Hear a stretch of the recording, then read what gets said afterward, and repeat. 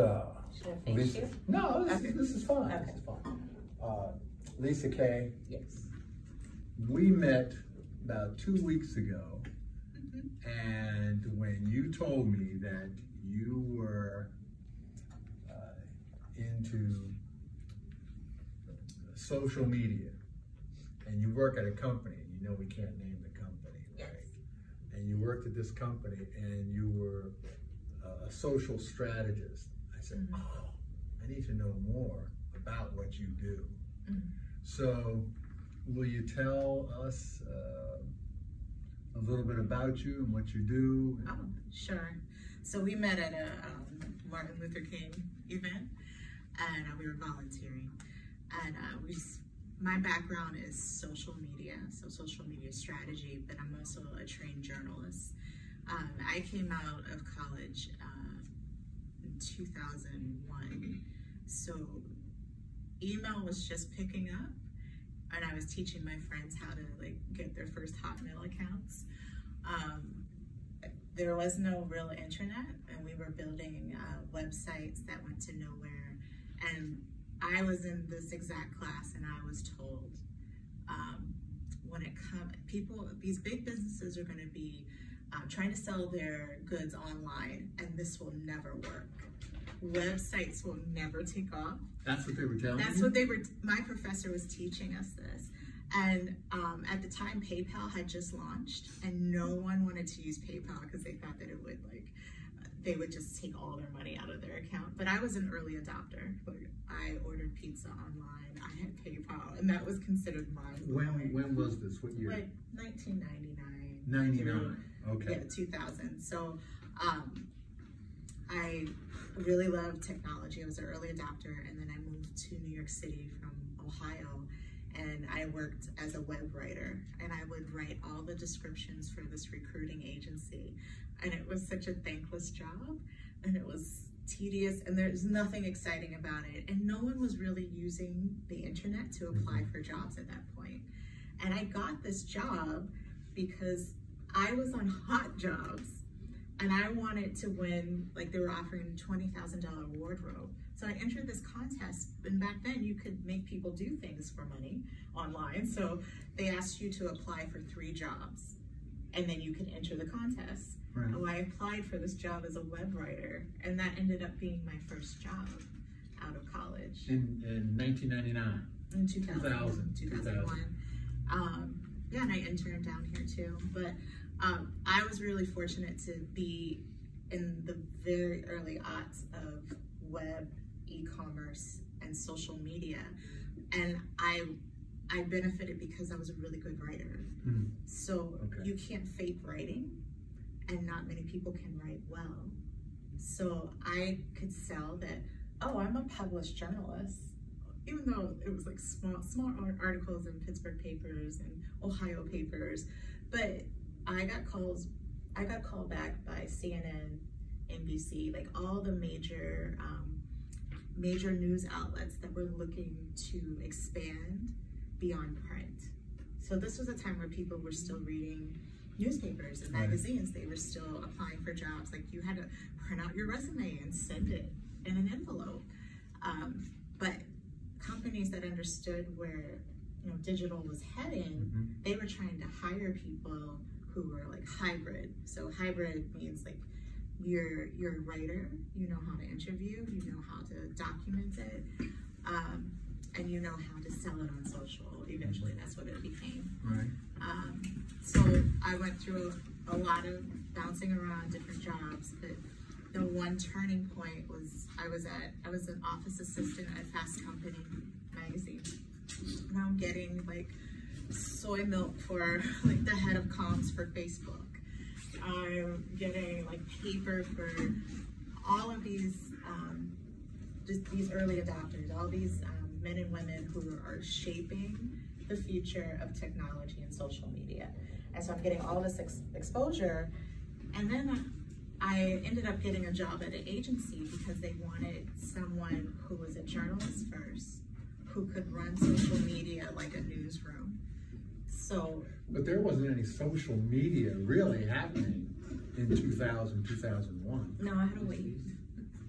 I had to wait, like, and make a place for it. Like, I had to be the one who would teach the Luddite, like, someone who was like, I don't believe in websites. And I was like, let me show you how websites can make you money. Ooh. Let me show you how, like, it was a lot of teaching with very few returns. I had to wait probably 10 years before I really, like, made money. Yeah, 8 years from that, then came Facebook. Then came, and Instagram. It was like Facebook, Instagram. Well, before that, it was MySpace. MySpace. And, all of these evolutions happening, and it's so quick, and people will pay money so they don't have to learn. So if you're in social, you're always learning. Like, I'm 41, but I have to know all the social shorthand. I have to know about TikTok. I have to know, like, I can't sit in meetings and be like, well, I don't know, like, that's what 13-year-olds use. Like, I have to be a 13-year-old, like, always. So you have TikTok now, and yeah, I sit with my baby cousins, and they tell me, they teach me about, like, what they're into, and like it's always interviewing people, always paying attention, like on the train, like oh, this is how people are viewing their favorite shows on demand. This is how there's so many older Blacks and Latinos who use WhatsApp. More so than maybe other demographics. Why? Why is that?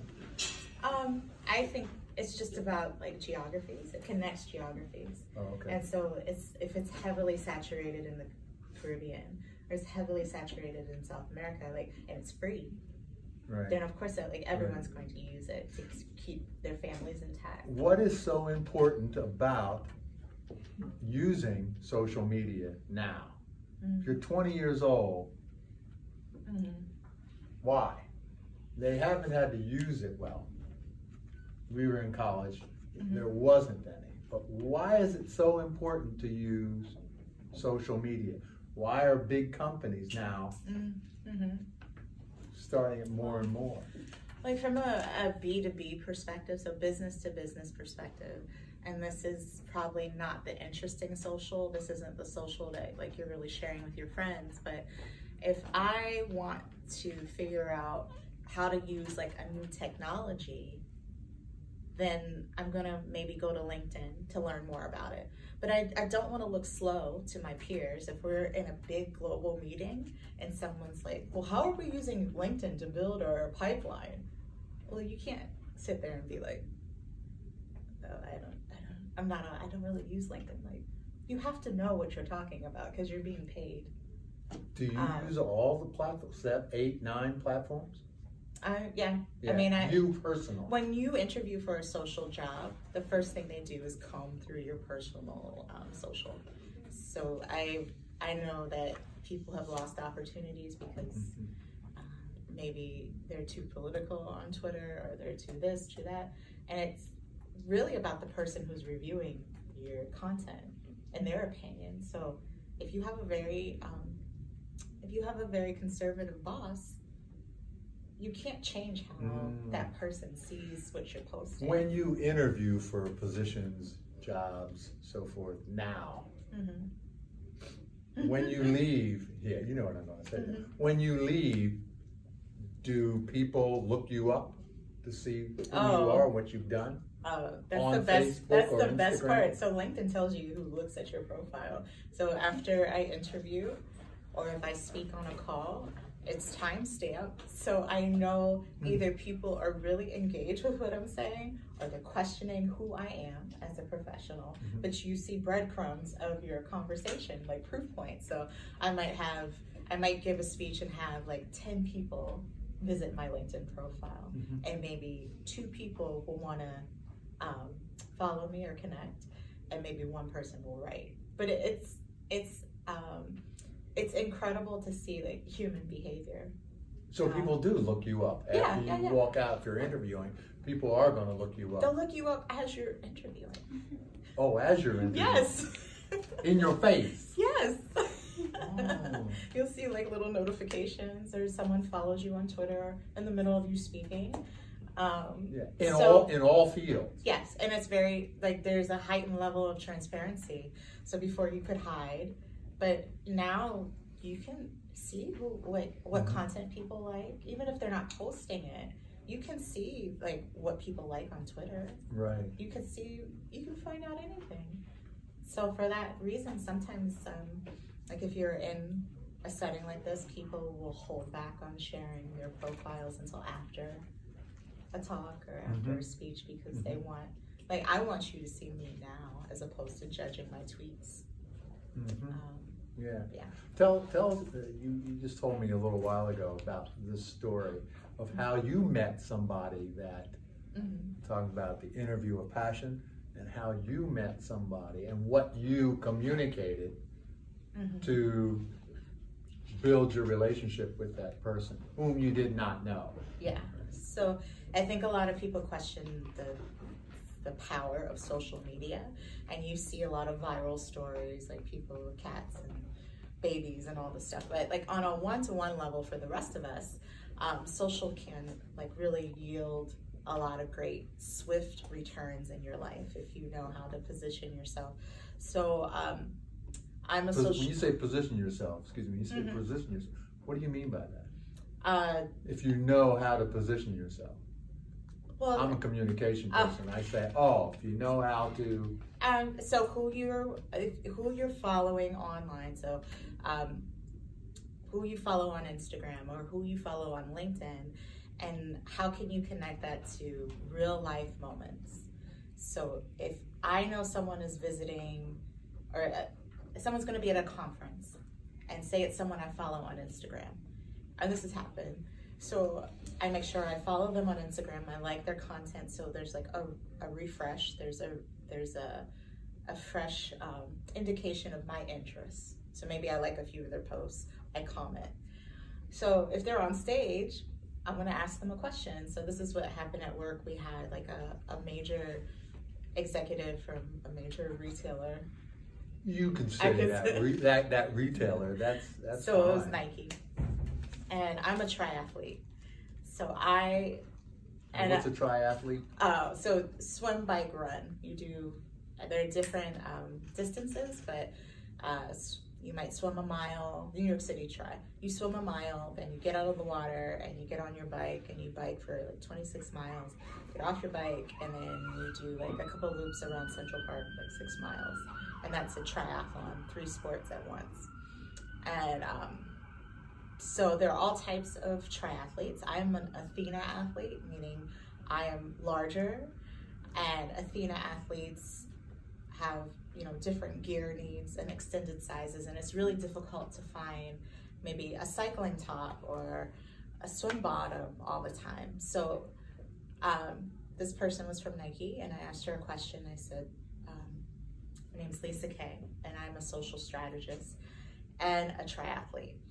I said, I came into triathlon when I was later. I was 35. I did not know how to ride a bike, and I learned how to ride a bike at 35. I learned how to swim like long distance, and I didn't know what to wear.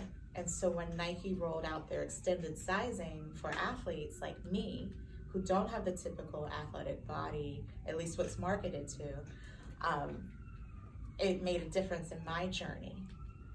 So she paused and she was like, oh, that was a good question. And it ended up that she was the one who rolled out the extended sizes for Nike. She ran that campaign. Yeah, she did everything. So Nike, the main office is where? What part of the world? On the West Coast. Is it on the West Coast? In Seattle? Oregon. Nike? Yeah. Oregon? Yeah. So so what's happening here is that I am a plus size triathlete who follows plus size models on Instagram. When they rolled out their extended sizes, they used the models I knew from Instagram. So I was able to reference those stories authentically because I said, okay, well, if Ashley Graham is wearing their sports bra, then I can trust it. So what they did is, they leveraged all that social capital, that trust, and then it funneled back to someone like me. And so from that, like, I was able to write her and tell her more about my story on LinkedIn. So what did she say when you asked that question? She was like, oh, like, she connected in a real way because this was my story connecting with the brand story. So you told her a story about you, personal, which made it authentic, and she said back to you, she was like, oh, I asked her if she would like to continue the conversation and mentor, and then she was like, well, maybe you can mentor me on having, what did she say? On having a voice as an athlete. Like, it was crazy. Like, she wanted me to talk to her about my journey. So it's like, as an athlete, that would help her do her job as selling Nike wear. For athletes. Right. And this is retail, so in retail is not easy anymore. Right. So that was incredible to me, and I have so many stories like that where you take what's happening on social and you sort of can translate it and leverage it for good in your own personal journey. Like, I've met like other triathletes, I've met so many journalists, actors, just being crazy and just reaching out to them on Twitter, on Instagram, just having an ask, a really tightly buttoned up ask. Mm-hmm. Why did you ask that question? I had interest. What gave you the courage to raise your hand and say, I'd like to ask you, Nike CEO? Well, if I asked her anything else, it would fall flat. Like, tell us how you feel about, like, I don't know, like the new Joy sneakers or whatever it was. Like, that's not my interest. Like, I'm not a sneakerhead. I'm not, like, wearing all the Nike apparel. Like, I'm in it for training. Like, are you gonna help me finish my race? Is your gear gonna last for my 3-hour? I'm a back of the pack athlete, so my times are longer. So my gear has to last longer than everyone else's. You told me that there's sometimes when you are running, you're the last one coming in. Did you run the New York Marathon? And the Brooklyn half. The Brooklyn half. Yeah. So and that you were the last one. Why would you put yourself through being the last one? Some CEOs were telling me this morning that they're afraid to put things up on social because they're going to be judged. You know, you're ugly. You have big feet, Ruff. You have big ears, Ruff. All this other kind of stuff. So what? But how are you able to run, be the last one, and know that you're going to get play haters, as my friend would say? I like when people, so I have a medal rack at home. I have like 25 medals. No one looks at those medals and they're like, oh, well, I don't know, like this one, you were like 5th from last. This one, you were like 20th from last. Like, only jerks do that. So, I mean, it's the same distance. I'm not cheating, and I'm a warrior. Like, I deserve to be out there and get the same. And like, when you're last, you know everyone is cheering for you. So it's not like, oh, are you cheering for someone? No, you were the last one coming through the chute, and I'm not always last, but you know, like, people are crying and they're grabbing onto your arm, and like, it is such an emotional thing, and it's like all of your fear is just sort of doused with courage. And like, if you finish a triathlon, like, no one can tell you anything. Like, most people can't swim, and I'm swimming in the ocean for like an hour, getting out, riding a bike. I mean, it's not natural to your body, so your body is like freaking out too. But well, you told me somebody was riding a bike and they were riding past you as you were running. And what did they say to you? I was a half mile from the end of the Brooklyn half marathon, so that was about 13 miles.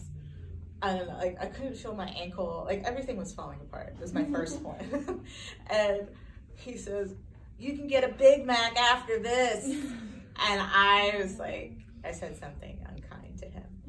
But, and so I'm going, and during these races, like, your friends will text you, like, support and everything, and they can track you. They'll be like, you just have like a quarter mile. But when your body's falling apart, that feels like everything is just sadness, and you cry a lot.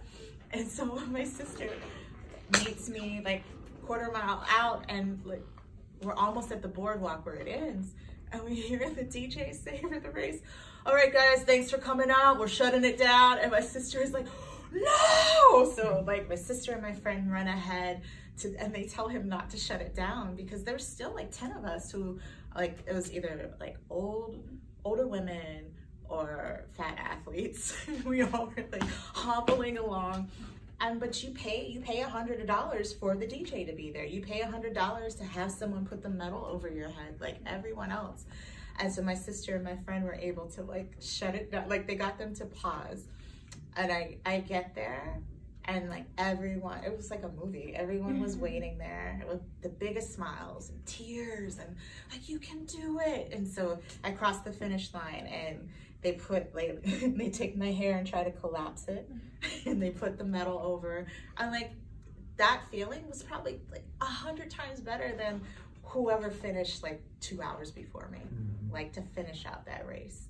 And like my friends surprised me, and like that is courage, like that is fearlessness. And like that, so if you have a win like that, you store it away, and then something hard at work happens, and you think back to like when you're in this race, which is an endurance race, and you're like, okay, well, if I can do a half marathon in this body, then I can do it. I can write 40 tweets. It's okay. I can figure this out. And with social, it's such a battle, because no one, you know, if you do Facebook on your own, it's really difficult for me to sell it into you at the business level, because you're thinking about how you relate to your grandmother on Facebook.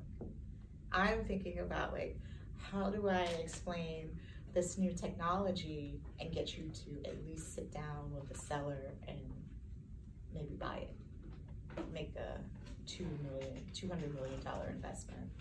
So that's our goal. How do you do that? How do you persuade big companies to do more social? How do you persuade them when they didn't grow up with this? Well, you have to measure everything. You have to be very vigilant about the work that you do and create. So when I was preparing my note cards, so I wrote down everything I have to know how to, or I've learned how to do in the past since 2001. Since 2001? Yeah, when the internet and social first started. So when I get hired, and people like to work with me because I know how to write tweets, I know how to write blogs, I know how to write media pitches, articles, the slideshows that you watch online, emails are everything, an editorial calendar. How do you write tweets? Pull quotes, stories, scripts for video. I know how to interview people. I know how to create strategy. I know metrics. I know how to recap everything I've done. You know I'm going to break all this down, right? Voiceovers, I can do that. Event coverage, fact checking. So you write a tweet. Because I want them to know there's a certain way you can communicate to get anything you want. Yeah. If you communicate effectively. You asking that question to that Nike CEO to make that contact, and now to have someone at Nike that you know and you're building a relationship, you had to ask a particular type of question. Communication. So when you said you know how to write a tweet, how do you write a tweet to connect with them, saying there's a way to just tweet and there's a way to write a tweet? And then I'm going to ask you how to tell a story. So it's the anatomy of a tweet. So I start at the end. I reverse engineer it. Like, what do I want you to do? So I want you to click on this link. You mean the person? The audience, yeah. The audience, yeah. Okay. I want you to click on this link. That's my end goal. So then I said, well, what will get you to click on this link? I have to have a story to tell. So maybe I'll say like 120 and it's boring characters. Yeah, and it'll be boring like stuff. It's never like I started out writing tweets about printer ink. So Printer ink? Yes. So printer ink. Yes. Okay. For the cartridge. Okay. And I would say like are you what are the pain points for purchase of printer ink? Well, you never know when it's going to run out. You never know how many like pages you're going to get out of the cartridge. Right. You might not have money to buy the new cartridge, and like most people don't care about printing. So I would have to make you care with a tweet, and I would say like, I don't know. Do you want to know how to double the output? Question: do you want to know how to double the output of your printer today? Double the output of your printer Yeah. today. Do you want to know? A Yeah. question. And then I would say answer. Find out more about our XYZ printing capacity, something, and then 2 hashtags. So it's prompting and it's prompting you, and it's making you feel like you're an expert. So now you can take that information, and maybe your boss is like, what are we doing with these printers? And you say, actually, there's this new technology that this company has, and I saw it online, and I'd love for us to give it a try. So it's a small touch, but that is what gets people to sign on new business. And that's our job. Get followers. Yeah, and that's our job, like to loop you into our story and motivate you to take an action. Take action. And so maybe you see the tweet and it leads to a blog post. You take that blog post and you email it to your boss.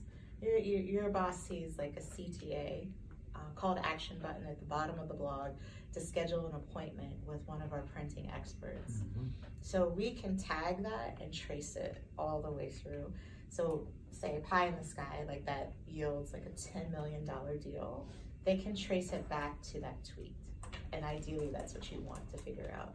How did that person find you? Yes. And how is the information shared? But, yeah. That's why branding is so important. Yeah. Yeah. And what you do and how you do it. And you can see it, like my friends say I ruin everything for them because I can see through marketing ploys. So like the Kardashians, it was a Khloe like tweeted like, thanks Courtney for ruining our Oscar night or something like that. Did anyone see that? Notice that? And to me that's not, that's a placement. Like it's a tee up for their new season. It's a tee up for a sponsorship. How so? Explain that then. Well, it's a storyline. So they all have storylines. Like we'll take up a whole wall. Right. They plan out, like all celebrities plan out their stories for maybe 6 months at a time. Yes. So maybe they tweet, and maybe they're seen at that gourmet shop by the paparazzi, and then they're in a magazine. Like it all ladders back to money. Fabulous. What else do you have? Make sure. Good. So a large part of my job was influencer marketing. So finding people to talk about the brand without the brand necessarily involved. So I would introduce like key decision makers to different products to get them to just like it, to have time with it and build with it. And maybe that takes the form of like maybe have coffee hours. So I'd invite them to our offices and make sure that I get the room with the best view. And I would promise them a really intimate experience. So I'm not inviting 20 people. Maybe I'm inviting 5. And I say, you're part of our exclusive group. And we want you to preview this. And you don't have to tweet about it. You don't even have to write about it. And it's all about relationship building. And then I give them the best pastries, the best coffee, and just chat them up for an hour, and then they leave, and then I can invite them to an event maybe next month. Are these the influencers? Are these the ones who are most excited? Are the ones who come to this?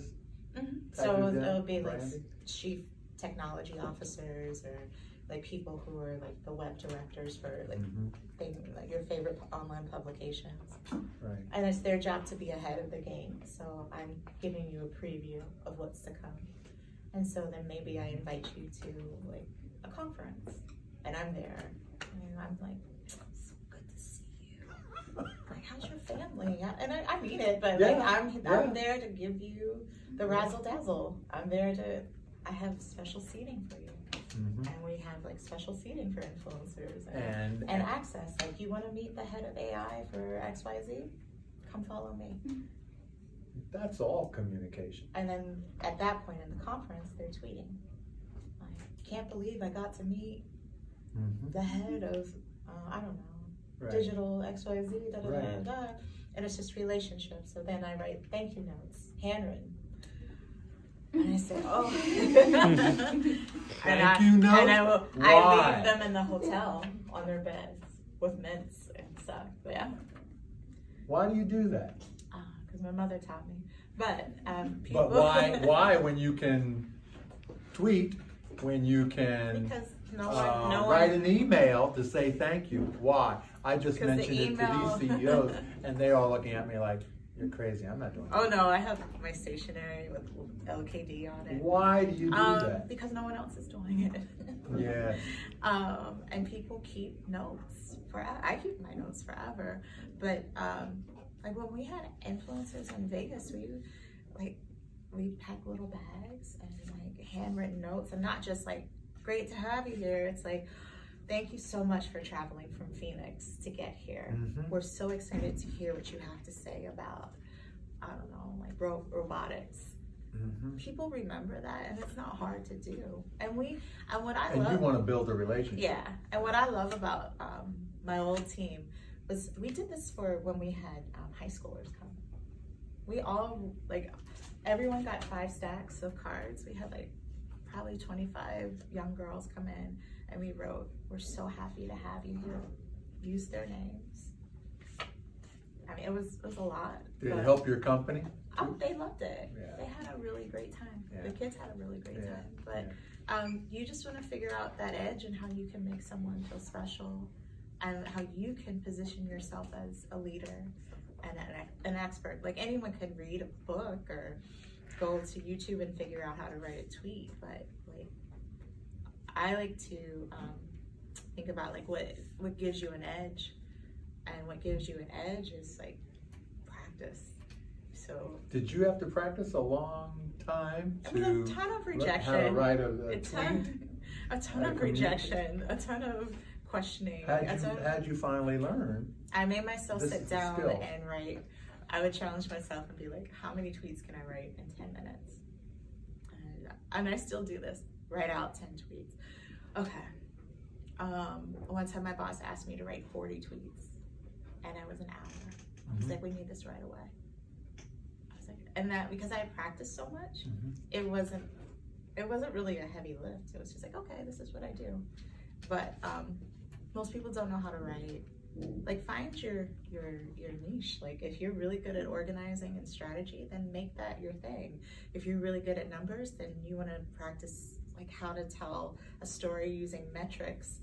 And so all these things are creative. It's not just the writers who are creative, but the people who have to pull all the data. You have to tell a really compelling story with your data, or else it's just flat. You have to tell a really compelling story with like your GIF. What does that mean, a story? So if you publish, because they're going to be telling a story on sometime about their interview with passion.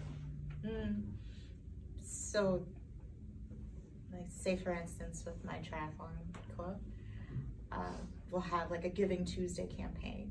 I can't just say like, oh, we raised $1,500 and we had a lot of interest on Facebook and people really liked us on Instagram. Like, what do you do with that? Nothing. But what I can say is we saw a 15% spike in our engagement when we compare our engagement to last year. And this tells us that more people are drawn to this particular type of GIF or this hashtag. And we saw an uptick in donations when we reference Carrie's story. And what does that tell us about Carrie's story? Well, he's a beginner, and people are drawn to that challenge of those first steps toward triathlon. So, like, it's my job as a professional to house and place the story. Yes. Like, it means nothing. And the people who do social really well are able to do that seamlessly without people knowing. That is a story. Yeah. Yeah, because we're running out of time with Lisa Kay, any questions? Now, always when you are in this situation, you say any questions, just like the person from Nike. The person said, are there any questions? Nobody had any questions right away. Any questions about social? Go ahead. So this is back when you were talking about how you, or I guess a plus size athlete. How'd you get past like the fear of I don't know, did you have who wants to be in front of a bathing suit in front of like 20 people and people telling you like, I don't know. It still happens, but I think like the circumstances don't change. There's still gonna be people who don't think that maybe I belong, but like my worthiness changed. So at first it would be like, oh, like I could only swim. My goal was like to swim 8 laps of the pool. Now a mile is 76 laps. So when I started, I would be like so winded, and I'd be at the edge of the pool like crying. And I was like, I can't do this. But what changed is like, okay, well, how can I deconstruct this so I can feel better about my speed and my endurance? So it just was like, okay, 10 laps, led to 20 laps, led to 30. And now when I do 76, I have people watch me at the Y, and they'll come up to me and they'll be like, I mean, you just kept going and going, you just didn't stop. And I'm not fast, but I'm not gonna lose. So I'm gonna finish these 76 laps. But it's just about your identity and like who you want to be. You do 8 laps and then get out, go home, whatever, then you come back. Yeah, it's bit by bit. Like, how do you eat an elephant? Yeah. Have you heard of that? Just bite after bite, like a little bit at a time. Yeah. So it's about breaking it down, and I still have like a lot of goals that I want to hit. But I mean, I just like everything. Like I wasn't the best writer, but I just really worked hard at it, and you will yield something if you pour into it. And it's a long-term goal. It's like, are you up for the long game? Can you set a goal and be okay with not hitting that goal for at least 10 years? See your face? And like culturally, that's not where we are. Like, it's very quick, microwave. But there are, I get really excited thinking about like, well, what could I do in 10 years? Okay, 10 years, I'll be 51. Like, what will I be like? Okay, like I want to ride a 100-mile bike race in 10 years. That's what I want to do.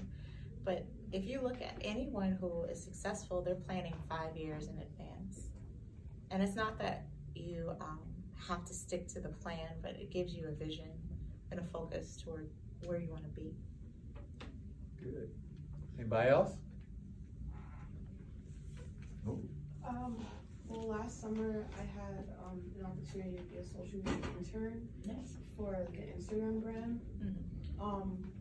How do you create content? Like, what's your process of creating content without sounding like repetitive, and also having your own type of creativity and like knowing your audience and stuff? Great question.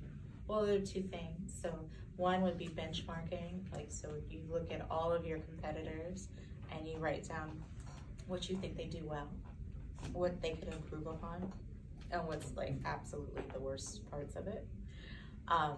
And then what I like to do is you create a grid of themes. So you might have 5 themes that you're going to pursue. And say if we're just doing like a health and wellness one. So it would be like your ambassadors or your influencers would be one theme, like who's doing actually the activity that you want to pursue. What kind of resources are they using? Is it seasonal? Like if winter training, summer training, like what's the difference in maybe nutrition and something else? But you are very disciplined in your approach, and you're always sort of laddering back to your strategy. And you're not coming up with new ideas on the fly. You're not following like something random that's happening. You are keeping your focus. Like today is Tuesday. I'll talk about smoothies on Tuesday. That is what I'm gonna do. And that discipline and being a learner and being like having integrity and being honest about what you're pursuing, like it will show. People are attracted to that rather than someone who's like chasing hashtags or something like that. I also say with that, document. You can't come up with ideas and new ideas. Document what you're doing. If it's health and wellness, I'm eating a smoothie tonight. Tomorrow night, I'm eating a hamburger. And document what you're doing, or write about that, or tweet about that. And it doesn't have to be perfect. So, like maybe you're pursuing becoming plant-based, and you talk about like your smoothies and everything. But people also want to hear when you muck it up, and you're like, oh, double cheeseburger. That makes people interested. Like, oh, okay, I can get with your misstep. Like, I have that problem too. And then you get a whole nother storyline where you talk about your rebound. Like, and then the next day I, did nothing but XYZ. And I was kind to myself. And yeah, the journey. That's great question. Anybody else? Go. So I actually don't have social media. I used to, but I find my life is so much better without it. Yeah. Do you think nowadays people should have social media because it's becoming more a voice people expect instead of just a louder voice to be heard? That's a great question. Yeah, I mean, I definitely can appreciate that. But I think if you're interviewing for a job, it's a really easy way to show and sort of flex your expertise. I mean, you don't have to be on it every day, but like just feed it a little bit. Like post something on LinkedIn maybe once or twice a week, like something that someone else posts, and then But what if you don't have it? Like I have friends, over 40 who say, I'm gonna no, it takes too much time. I'm not gonna do it at all. Oh, they all fall. That's what I say too. I've had a lot of people come up to me and be like, can you just teach me how to tweet? One tweet. So you were saying how a lot of job places are going to be looking at our social medias. Is there any like do's or don'ts you could tell us for like our Instagrams, our LinkedIn, or Twitter, whatever it may be? Yeah, well, I mean, you want to squeeze like all the benefit you can off of these free platforms. So if you want to be, say, I don't know, you want to be a marketing associate, then when I look on Twitter, I want to see that you follow marketing accounts, that you tweet about marketing. You can tweet about other stuff like hair or your music, but it should be sort of a blended experience and not just, not. A lot of people lose out on opportunities when they post about politics, and even if you think everyone else feels that way, I guarantee not everyone does, and you're gonna get your feelings hurt when like that. You don't want that to be a reason why you lose out on an opportunity because you tweeted something. And you see it all the time. You tweeted something like 10 years ago. People are smart. They know how to access archive content. Didn't Kevin Hart get in a little trouble for that? Everyone. Everyone does. So, and you can have like, it's free, so you can have like your own Instagram, and then you can have like, what's your name? Josephine. So professional Josephine. I actually do that. Okay, good. Like, I think that's the best route. Like, have multiple personalities online, and just make sure that they are separate and not connected. But how do you separate them? I mean, I'm always coaching people. You separate in how you communicate, but it's the same. Well, I mean, you can have a brand. Carrie Ruff with it's just Twitter, a naming. So my brand is Lisa KK, Lisa KAY. That's my Twitter. That's like my Instagram. That's your brand. Everything. Okay. So you're not gonna like find, I don't have a separate personality online. I'm not really doing too much. But a lot of my friends have, like I work, you know, with a lot of different social strategists, and maybe they'll have like 3 different handles. Mm. Yeah, I have one too. Yeah. That's it, So. one brand. One name, one brand. Any other questions? Yeah. How do you moderate time on social media? Because I know like Wow. it's not always, I've been told, and even through experience I found out I'm not good with being all day in bed with my on Instagram, because it just makes me sometimes I just end up feeling a little empty or sad for being online for too long. So how do you as an influencer moderate, like how do you moderate that too long to be in the real world and then be like I'll be honest, I get really fatigued by what happens to me is I'll stand on the train and just watch people online, and it's just so empty when you see someone with their phone and everyone's on Instagram and they're just doing this. And like for me, I'm like, that post is my baby. Like I want you to stay with it, like, and be like, oh, I traveled here, and everyone's just consuming it so empty. Like it's good to take breaks and like really figure out, like I have a slow down activity every week where I'll read a book or go to a museum, or like you have to feed yourself differently, or else like even our vision is affected by color, like digital and color. Like babies see color differently than like when I was growing up. They have a completely different spectrum of color because they consume everything off the screen. That's crazy to me. It really is. And it's not, you know, there's nothing we can do about it. This is where we are. But like just to think like how your posture is changing, the way you're processing information, how you feel about yourself.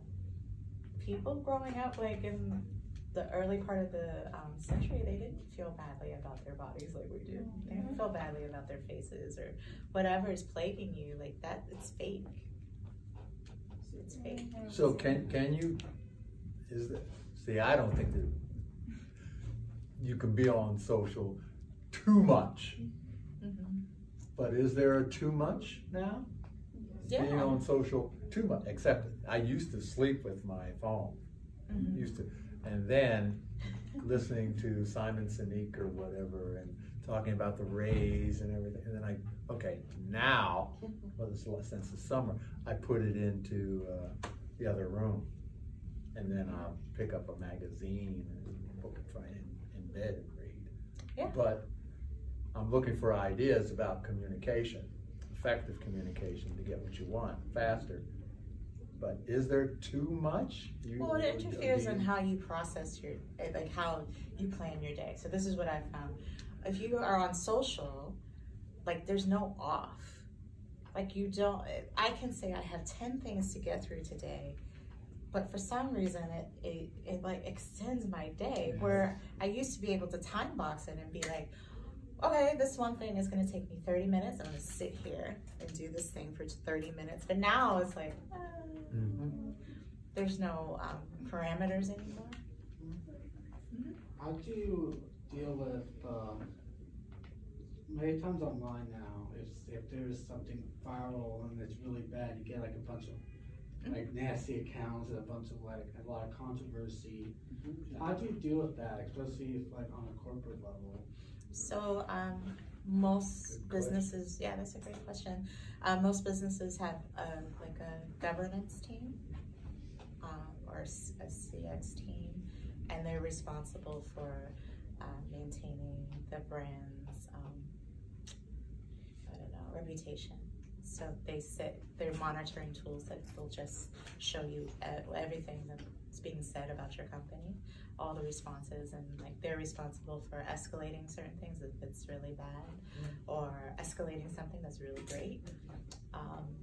And then you have a governance team that is constantly monitoring like how many Twitter accounts do we have, how many tweets are going out. Like they're managing the volume. They're managing what's called sentiment. So how does the public feel about your brand online?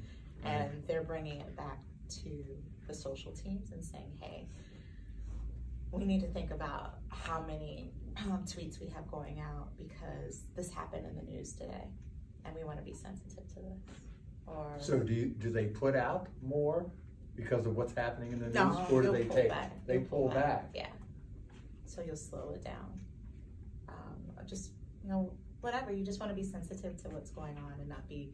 If you were in a room and there's like some attack that happened, Right. you wouldn't be like, okay, everyone. Anyway, let me tell you about our new. You would be like, oh, I'm sorry. Has that affected you, or do you need some time away? Like, you would be mindful. Back. Yeah. Okay. But that's what you have to learn if you were going to do social professionally. And you have to have some sensibility. Yeah. Okay, so I'm going to end this. We have another few minutes, but I'm going to end this part. And let's thank Lisa. Okay. I have something very old school. I have business cards if you guys want. I thought it'd be fun to try it. Old school. Yeah. But if you want one. Or we can put down a little sign-in sheet, and then you can take their email if they choose to we can do give both. that to you. So this is my assignment to you. I'm not going to share my social with any of you. I'm going to give you my business card if you want it, and then that's how you're going to figure out how to find me online if you want to. Okay, and I'm also going to put something out so you can sign up to network and build a relationship with her if you choose those two things. Yes. Okay, if she won't do it, I'm going to do it. So, Thank you. okay, But thank you guys can for your turn it off, questions. and then This you was can great. ask her some questions. You can turn it off. You need to ask her some.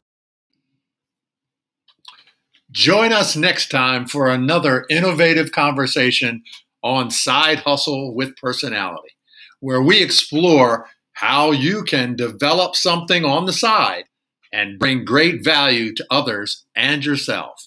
And when you choose to improve your daily life and business, this is the place to hang out for new ideas and new strategies. This has been Side Hustle with Personality. Now, you may contact us at kerryruff.com. That's KERRYRUFF as in Frank.